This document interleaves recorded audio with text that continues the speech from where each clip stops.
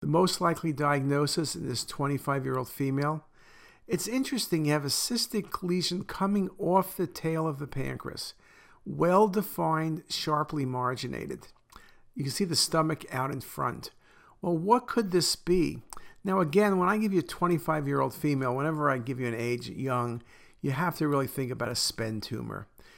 Again, serous cystadenoma possible. Pancreatic pseudocyst, no other changes, unlikely. And it could be a serous cystadenoma without septations. They're rare, the oligocystic type. But the best diagnosis, I think, in this case, again, I also considered a cystic neuroendocrine tumor. But there, of course, you're going to see solid components, at least in the wall and enhancement. So the best diagnosis in this case is a SPEN tumor.